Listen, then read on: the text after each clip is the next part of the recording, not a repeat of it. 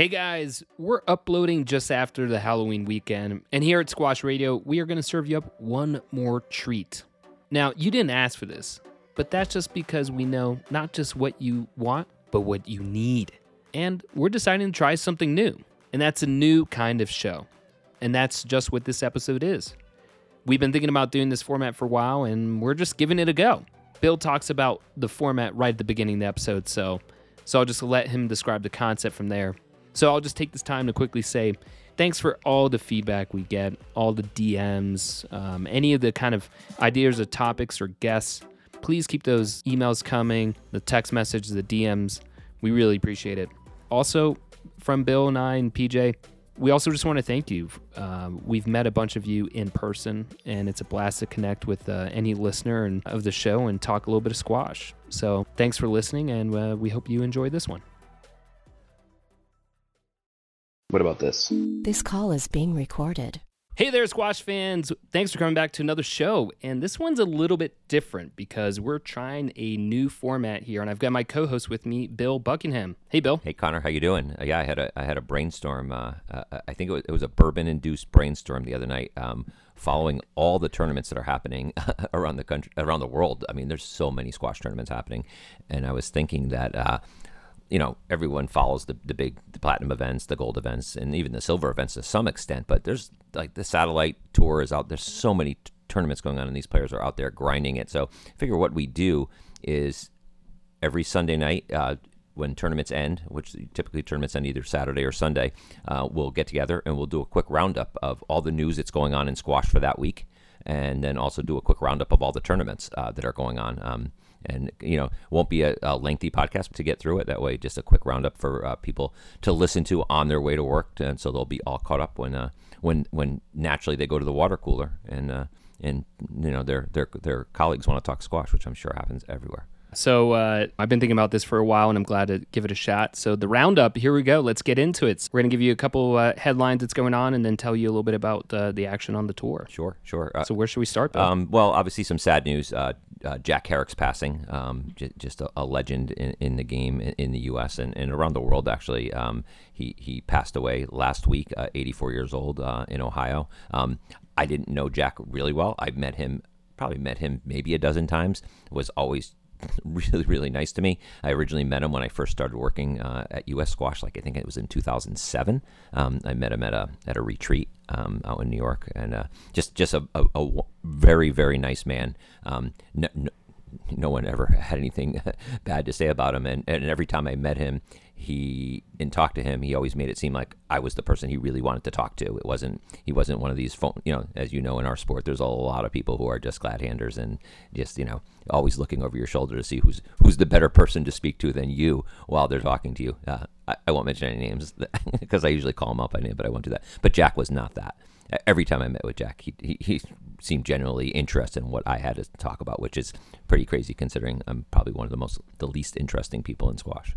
Yeah, I mean, he was just one of the best ambassadors for our sport that I've ever met, and he also gave so much back to the sport. I mean, he really, where the professional squash is now, not just worldwide, but specifically in the U.S., is a huge credit to him and everything he's done. So it's really sad of his passing, and he did so much for the game, so he's going to be missed. Yeah. So R.I.P. Jack. The other big story is more soap opera-y.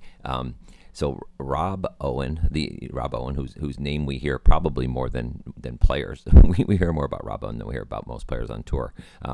Coach Rob Owen, was on a podcast with our boy Barry Gibbs, and on that I listened to the whole podcast earlier this weekend, and I'll tell you what, Rob Owen has quite an ego. It was an interesting podcast. But what the soap opera part that's going on is he basically said that if Joel Makin had stayed with him instead of leaving his tutelage, I think it was 5 years ago even, that Joel Makin would be better off today and would be like one of the top players in the world, and it's possible that he and Paul Call would be one or two. He said that the reason that Joel left was because Paul Call came under Rob's tutelage. Said that he didn't charge Joel Macon for his coaching, said he fed his parents, like just some weird stuff, like he fed his parents. But Rob sounded like a scorned lover, basically, in the podcast. Like, Joel won't talk to me anymore, and Joel won't do. I've done everything in the world for Joel, and Joel is not appreciative of everything that I did for him, is what it sounded like. So Joel sent in and I don't know Rob Owen at all. I don't know Joel Macon at all. I've said hi to both of them maybe twice in my whole life. But Joel sent a letter to, I think it was Squash Mad, Alan Thatcher's website, basically refuting what Rob said, saying that number one, I paid him for his coaching. Number two, I did not leave because of Paul Call. And number three, I don't even know why Rob's bringing this up. This is like past history, and he basically just called Rob a huge egotist and said there's a lot of stuff, a lot of dirt under the fingernails that nobody likes to talk about for fear of reprisal from Rob and sponsors wise and things like that. So it was pretty nasty. Obviously, as we know, there's three sides to every story, as they say. The what he said, and then the truth. So the truth. It has the makings. I would like to be there the next time that they see each other at a tournament. It'll be interesting to see, because squash is such a small world for two large figures, because Joel Macon's the top player for sure, and Rob Owens obviously, and he'll be the first to tell you he's one of the top coaches in the world. So they're definitely going to see each other. So just an interesting back and forth between two people. You don't really see this kind of thing that often in our sport. It's more tabloid stuff than you usually see in other sports. I think I do think this kind of stuff has been happening for a long time. We're just actually now covering it, even just a sliver, right? I mean, I can't speak to all the history, but I mean, there's been, especially back in the day when Nick Matthew and James Willstrop, they weren't best of friends at all, right. But it was kind of below the waterline, like just wasn't talked about. So this is getting out there. Mike, I'd be curious, is Rob Owen either purposefully or unintentionally trying to be provocative? Because think of that other article that was written about Paul Colin's, like, he can't lose, right. He's so good, right. And then that actually fueled on Muhammad El-Shabagi. Right. So I mean, a part of me really likes Rob Owen. I don't know him personally, but from listening to the podcast, his sense of humor is really dry, really British. I don't know Rob Owen well enough to know whether he's just leaning into his reputation and trying to make himself a figure in this sport, like an outsized figure in this sport, because obviously there's a gap. There aren't a lot of big names in this sport that go outside the squash world. So he's the gambling part, where he's heavily into the gambling side of things. So maybe he's looking down the road when gambling in squash maybe becomes bigger and he could become a higher profile figure. I don't know. I don't know him well enough to know whether he's doing it on purpose or, hey, he's just a straight shooter and he doesn't care who he offends. Yeah, interesting. But it was interesting. It was interesting. It was worth a listen. And shout out to Squash Mad, Alan Thatcher's website. They've been on top of things like this and like really timely, and getting like these stories are out, in real time, as opposed to like reading them 2 weeks later like you do in most squash periodicals. And increasing the number of contributors and authors there, so it really is becoming a very timely topic. Interesting topics. Yeah. So those are the two big news stories going on. So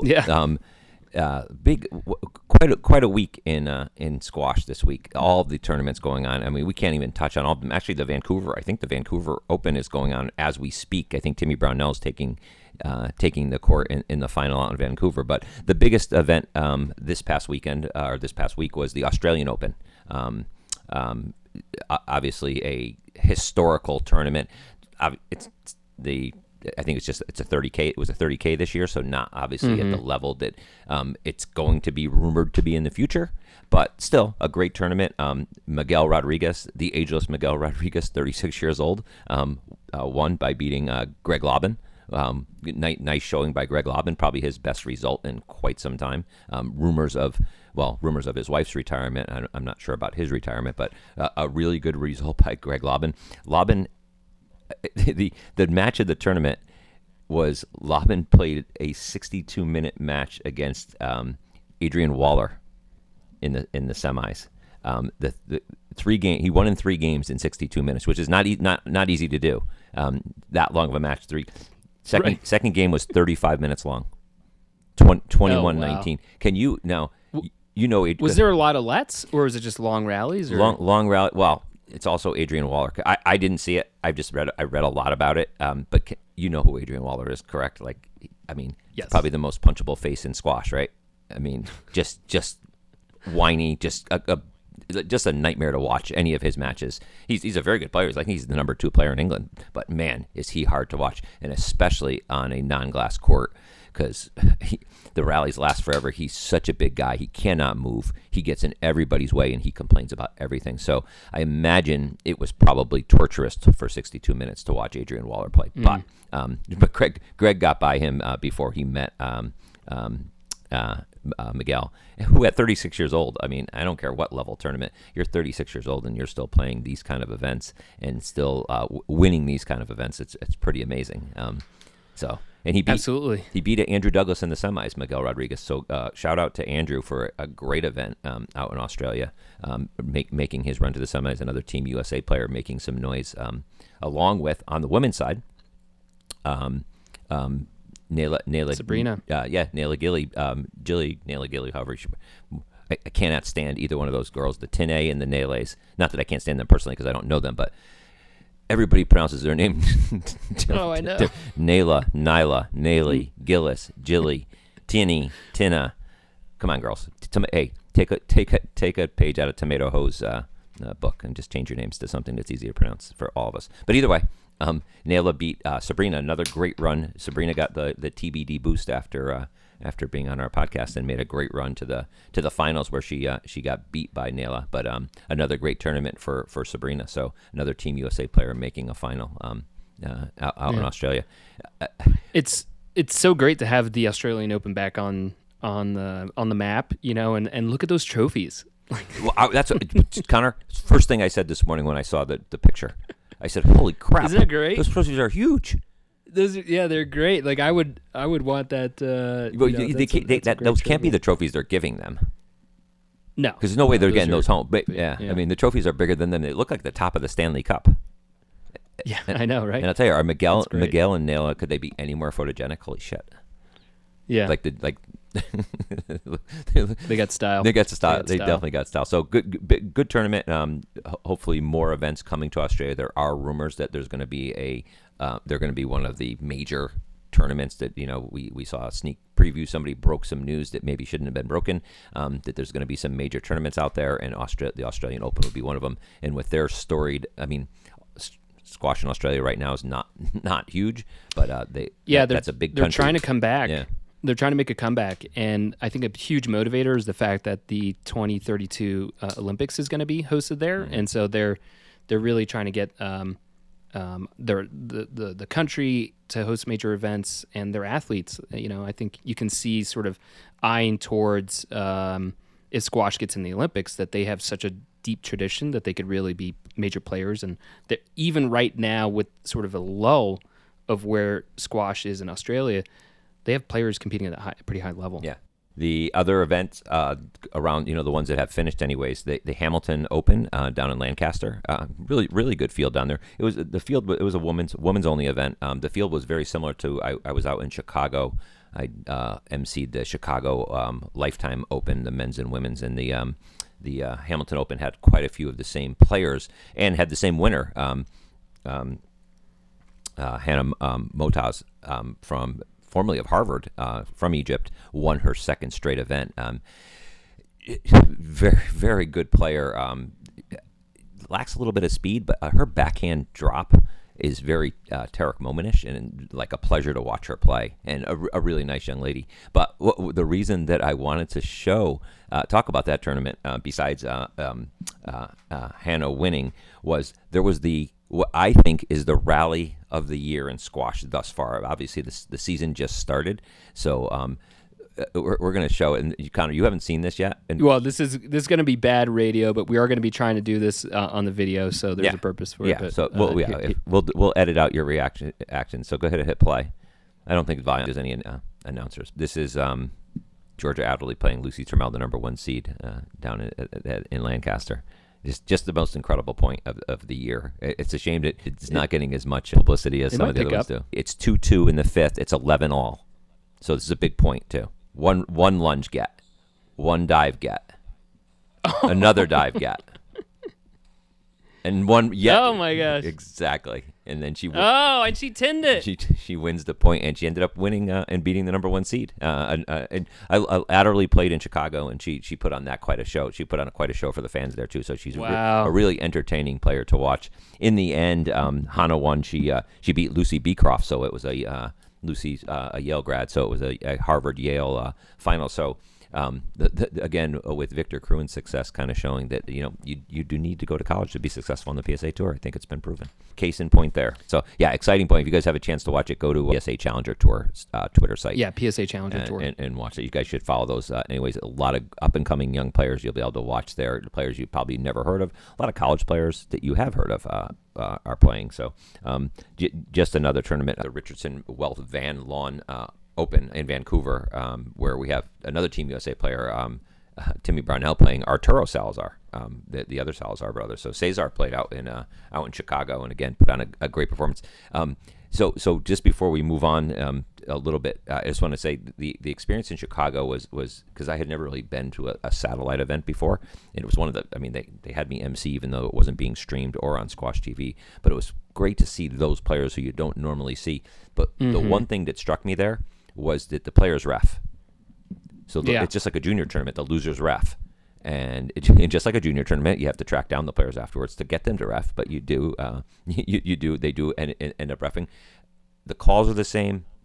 The explanations are the same. The respect that the players show for their fellow player that they don't show for the referees when they have professional referees do their matches was so stark. I mean, I was like, these players do not argue with their own players. They take the call, they ask for an explanation, the explanation is given, and they just play on.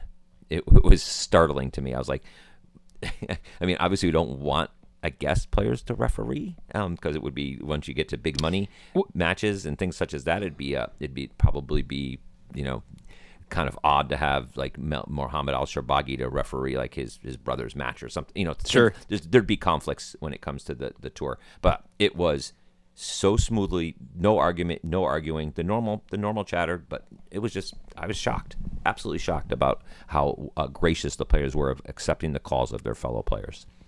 Yeah, so it's notable for sure. Quickly, Timmy winning, getting to the finals, all 3 O's. That's great tournament, and I think he now. So this is a good transition because Timmy is obviously not going to fly back to Philadelphia. He is flying out to New Zealand after this for the Nations Cup, which is a team tournament. I'm not sure what to make of this. I think it's great, something new, but.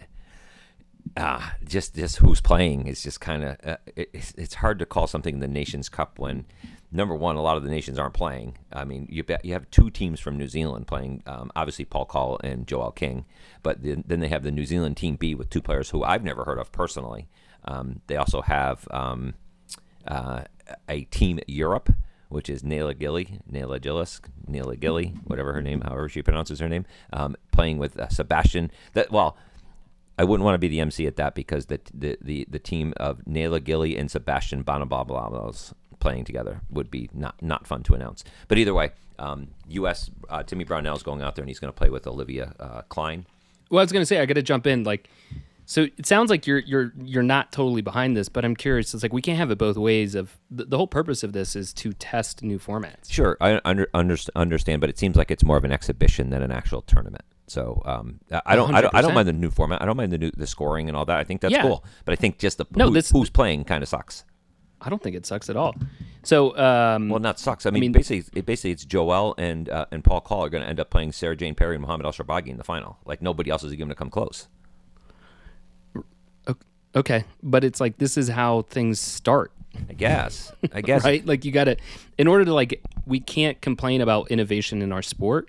And then when something is going on that is trying to be innovative, then shoot it down, right? So this is a first step in hey, let's mess with the format. Let's mess with the scoring.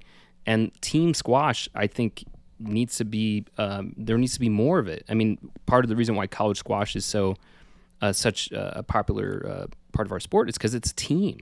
in the world team. So, yeah, I think that is this how it's going to be in the end? No, I think prize money needs to be associated, need to get a higher depth of field of players there. Right. But yeah, it's year one trying a new format. I think if the depth of the field was better, I would be into it. I just think it's why would we bother playing these matches, because it's going to end. We know who's going to be in the. You're sounding final. like a purist. You're sounding like a purist. Not a purist. When you have to throw a second New Zealand team in there, when basically like New Zealand is not exactly a squash power. They have 2 squash players that we know of, and then you're throwing Team Europe in. I mean, how many? Why isn't there a Wales team playing?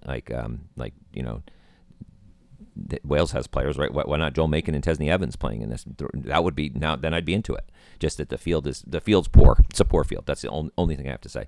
But interesting. And so another reason, it's a lead up into the first in a long time a high level tournament being played in New Zealand, which is following up the Nations Cup, is the New Zealand Open men and women's tournament. So which have very solid fields. So looking forward to that and seeing how New Zealand. It's cool that Paul Call at the height of his career and Joelle King, a top women's player, get to go play at home for once, because they travel everywhere, and they sure. and they get to go home and play in their home. So hopefully it's well attended. Hopefully they get a lot of publicity. I saw someone tweet a picture of them arriving at the airport, and they had like posters of the tournament at the airport, like pictures of Paul Call and Joelle. So that's cool. Something you don't see in the United States, but. What that does is lead us into a November chock full of big events. After the New Zealand Open, Singapore. After Singapore, Malaysia. After Malaysia, Hong Kong. And Hong Kong leads us into December. So a lot of traveling, a lot of far-flung tournaments. Not a lot of big events going on in the U.S. at this point, but. Looking forward to breaking down those events every Monday morning with you, Connor. And that would lead us into, and you're pulling up on the website, is the College Squash Association. So another impetus for this program will be to recap the college events that happen over the weekend. So college squash gets played for the most part Friday, Saturday, and Sunday. Sunday night, you and I will get to see each other's smiling face, and we could recap the big news in college squash. It portends to be a great college squash season, and I see you're looking at the University of Virginia right there. I talked to Mark Allen at the U.S. Open, and he is very excited about this upcoming season, and really thinks that this will be the year that UVA makes its mark on the college squash world. There's season previews, but no rankings released yet, but that'll be fun to kind of see who their movers and shakers each week. And I think when UVA announced that they were going varsity, I was like, it's only a matter of time. I mean, it's hard to compete with the level of Division I that can give out scholarships like that. And with, Mark Allen, who's probably one of the best coaches on the planet, it's a really good recipe for success. Right. So we look forward to that. And so we promised we'd keep this short so people could go to work and not have to listen to Strone on, but they could listen to our next episode of TBD, which will come out later this week, which with a very special guest. So we look forward to that. All right, Connor. Later. See ya. Thanks for listening to another show on SQR Squash Radio. We really do appreciate you taking the time to listen, and we have a quick ask. In an effort to help us grow, if you have a quick minute, please consider sharing an episode with a friend who might be interested, or leaving a rating on any of the platforms that you listen to your podcast. It would mean a lot to me and the rest of the team. Thanks so much, and have a great day.